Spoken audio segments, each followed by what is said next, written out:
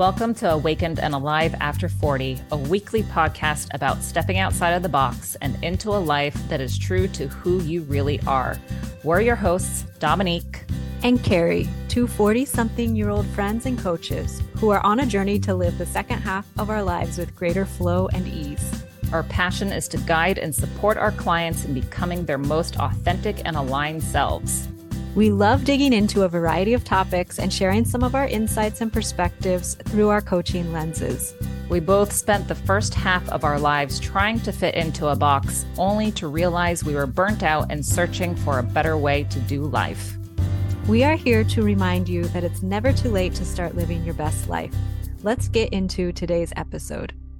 You know, for the longest time, I used to ask myself, what does it mean to be a spiritual person? And especially nowadays, because I feel like we're seeing this really everywhere where people are talking about cultivating greater consciousness and their spirituality practice and all of the above. And I used to ask myself this all the time, like, what does it mean to be a spiritual person? Because I grew up going to a private school for the majority of my life. And it was a big confusion for me with, okay, religion, spirituality, what does it all mean? And I know we talk about it a lot between the two of us, Carrie. And so I think this is going to be a really interesting and enlightening episode as we just kind of share our thoughts on what it means to be a spiritual person.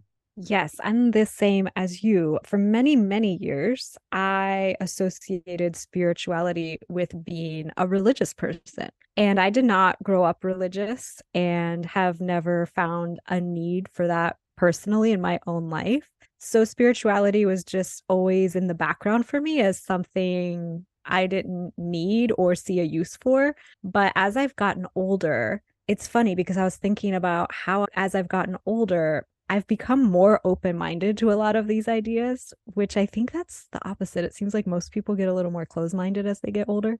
Yeah. But the idea of spirituality and that we are a conscious being that has a spirit that needs nurtured and nourished has become a lot more palatable and acceptable to me in my own life. And I've been able to accept that without it having a religious connotation to it, which has felt really good for me in my life. So it's like we both had this block against spirituality in early adulthood, but for completely opposite reasons, because I grew up without a religious foundation and you grew up with a very strong one through your schooling. Yeah. And that's why I think it's so fascinating, like as you shared with us right now, how it affected you. And with me, my family never went to church really, but my friends, they would go to church. And if I had sleepovers on the weekends, I had to go to church with them. Not had to, but I was invited. And it was so strange to me because my family didn't do that. But it was a private school. We had Bible class every single day. We had chapel on Wednesdays, but it just didn't feel like me. And also, the story I would tell myself is that religious individuals or religion cause people to be hypocrites because I saw a lot of hypocritical action amongst my peers. And that really gave me a sour taste. And so I really pushed it away. I shied away from it. I was like, I don't need that. I feel like I'm treating people right where I'm at. But then when I got older and more open-minded, I was like, well, no, I want to figure this. I want something. I started to have this desire for something. And then you hear people say spirituality is belief in something greater than yourself. And I was like, what does that mean? Then when I started to get that desire one day, I was like, all right, I want a deeper connection to my natural state where I came from, but I struggled still between like, does that make me religious? Because I don't necessarily believe there's only one specific God. I think that the different religions out there, they're so beautiful with the stories that they carry and what they do for people's lives when they're applying those religious aspects. I don't believe one is right over the other. And so that confused the heck out of me for many years. This is such an interesting conversation because for me, I think it went hand in hand with me learning more about myself which happened to be for me through the Enneagram system. And I realized I had been such a black and white thinker for most of my life, and how that didn't serve me well. Of course, sometimes black and white thinking can be great for certain reasons, but a lot of the time, most of life happens in that gray area. And I think I just started yearning for wanting to believe in something a little bit magical or mysterious. We as humans do not have all the answers. We do not know everything that is happening on this earth or within this universe. And anyone who thinks or claims they do understand it all is deluding themselves. And anyone who's only willing to believe what they can prove or see or touch is missing a whole realm of possibility in life. I 100% agree, because I was there. In our last episode, we talked about the illusion of certainty. And I just prioritize certainty in my life so much. If you couldn't prove it, if I couldn't fool myself into thinking, yes, I do have control over this. No, there was no way that I was going to step into that. But similar to yourself, the more I got curious about my true nature and got curious about why do I feel so different from everyone else that I had within friendships and the different connections. And human design and astrology, all of this brought me closer and closer to really asking myself much deeper questions about, again, who am I? And over the years, I've come to believe, and I've said this on the podcast many times, that we come from love. We are love as the source. We are source. We are part of this bigger being, whether it's God, the universe, or actual source spirit that you want to call. We come from that. So that makes us pure love when we enter the world. And then the conditioning, the beliefs start to put those layers up, hand us different masks to wear so that we're ultimately denying our truth, our authentic selves. And so this was a journey back to my truth, my authentic self. That's what I came to recognize about this journey to better understanding human design, especially about who I truly am, who I was born to be before the world told me who I needed to be. And that's my ultimate message when I work with my coaching clients. But we're more than just our bodies and minds. Like you mentioned, this consciousness that we hold. And we have had an episode where we talk about body acceptance. Our body, that's the vehicle for our soul.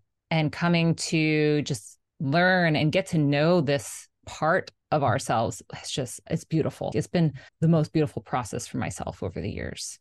And I think most of us, we can't deny that we know we're more than just our body and our mind. We all have those moments of instinct kicking in when we just have a gut feeling about something, or when we get chills about something and we can't explain exactly why, but we know it's because we're connecting with it deeply, or whatever it may be.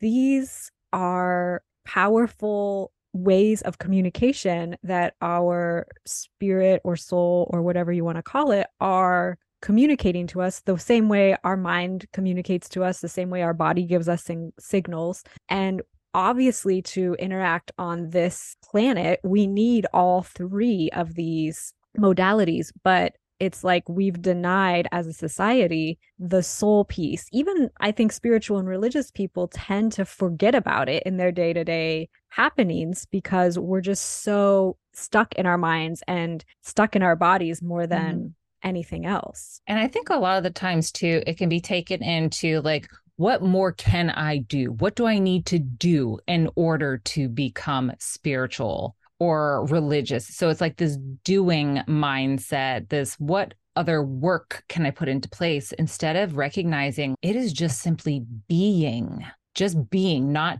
trying to do anything else, but to recognize that you already hold this love inside you. You have the answers inside you, but we're so conditioned for that external validation because we're indecisive. We want to fit in. We don't want to upset anyone. We want to do the right thing and doubt ourselves. But it really is like a point of just being, not doing anything else, but just sitting with pure knowledge and course, the trust in that things are going to happen in divine timing. And when I think of human design in this context, there's two gates that stand out to me. Gate 25, which is gate of love of spirit. And the affirmation for this gate is I am trusting.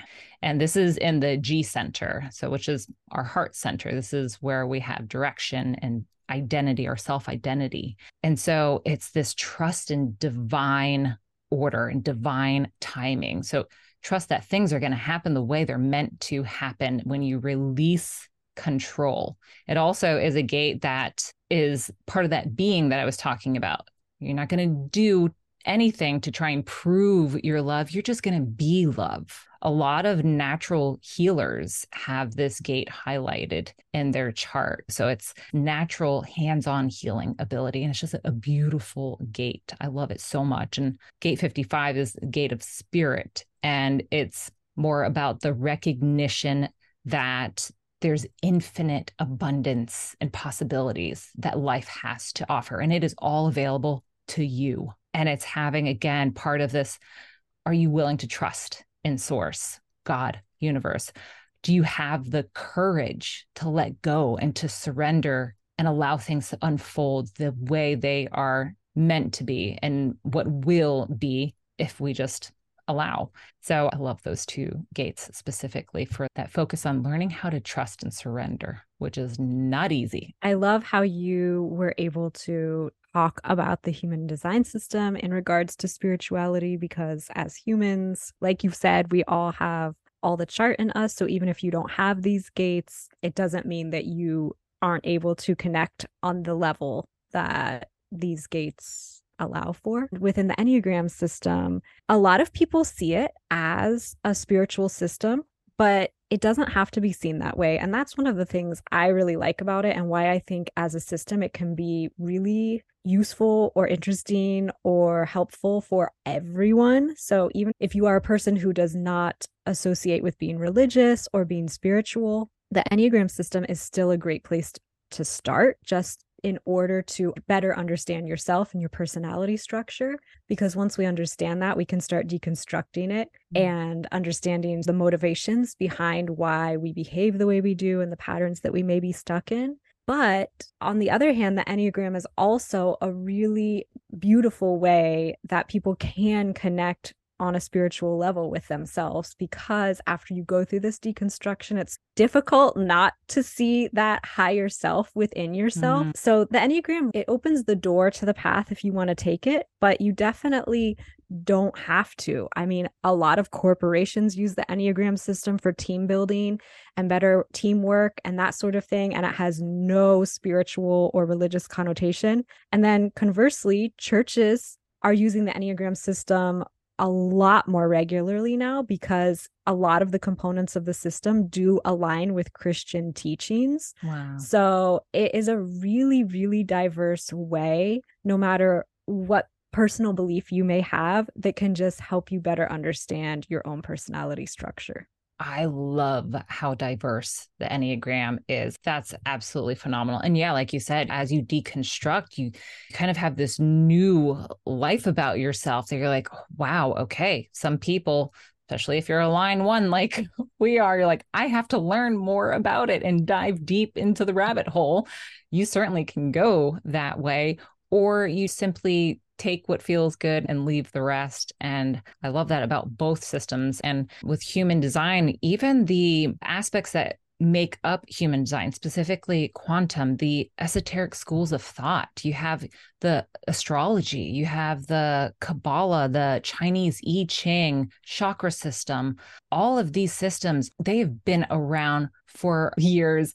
And so when you look at where things started, and everything starts as a thought, as a dream, and then becomes reality. And to see that these systems are still used over these years and have helped to better people's lives in so many different ways. I love that so much. And I'm very much someone who likes that kind of magical thought process, like you were saying earlier too. Like, there's so much magic around us. Why close the door to all those possibilities and limit ourselves to just one thought? And that's why I love so much just the variety, that these systems provide us to deeper dive into who we truly are at the core as human beings. And for you personally, do you have any specific activities or practices that you like to do just in order to connect with yourself on more of a spiritual level? I love that. So for myself, I do a lot of inquiry work, a lot of self-inquiry and contemplation. And I'll do that a variety of ways. Recently, of course, with human design, I'll look at the gates because we all have all the gates, whether they're highlighted or not.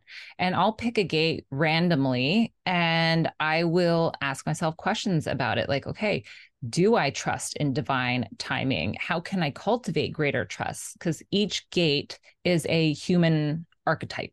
It is something that we will all experience within our lives, whether it's courage, self-trust, decisiveness. And so I like to just sit and contemplate, how am I living out this particular archetype? Am I at the high end or am I in the shadow of it? I do that with the Gene Keys as well. Richard Rudd, he's the founder of the Gene Keys and very, very similar to the gates, but a lot of self-inquiry and contemplation. How about yourself? Well, I think the easy answer or the obvious answer is I do have a pretty regular meditation practice. I actually started meditating. I can't remember if I told this story on the podcast yet or not.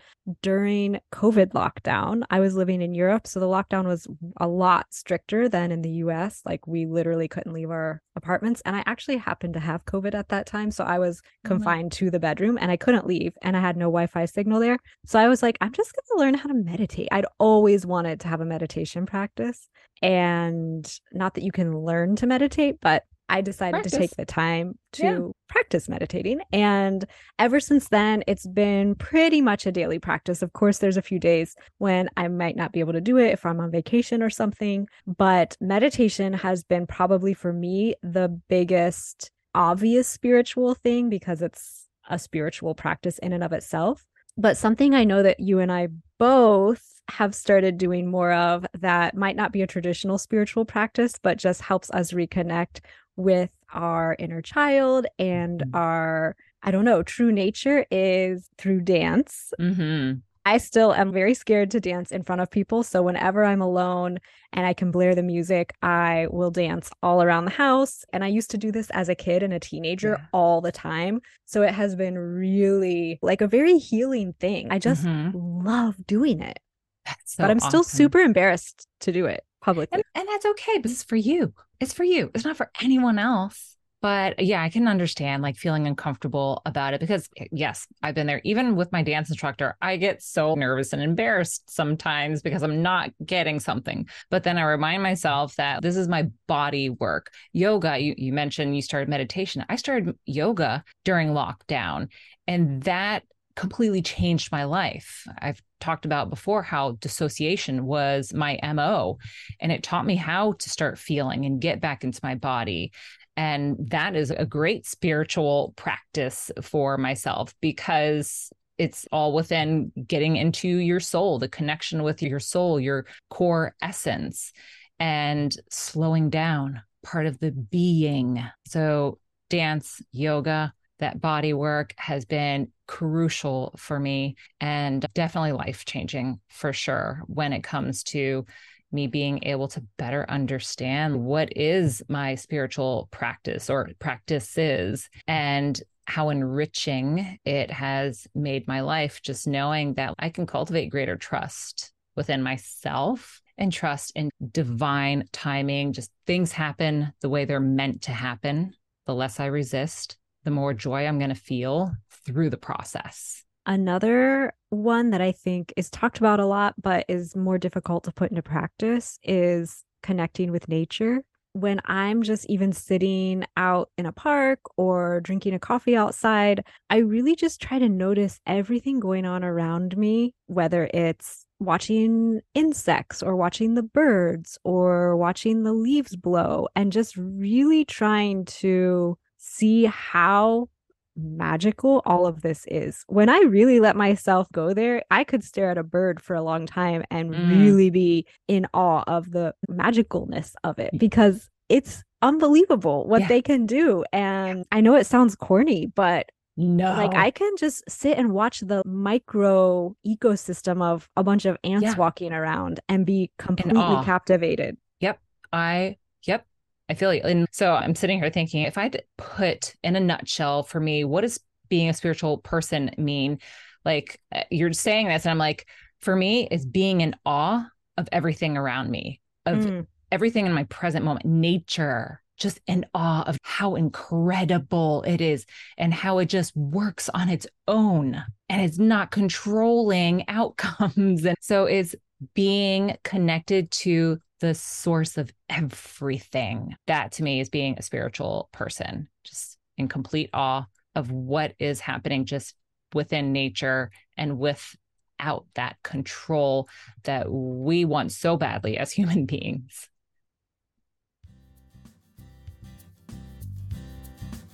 Thank you for listening to this episode. If you enjoyed it, please consider sharing it with friends and or family. We'd be incredibly grateful if you rated and reviewed the podcast on your preferred listening platform, as it really helps. If you'd like to reach out to us, you can connect with us through our websites or Instagram, which are all linked in the show notes. We'd love to hear from you.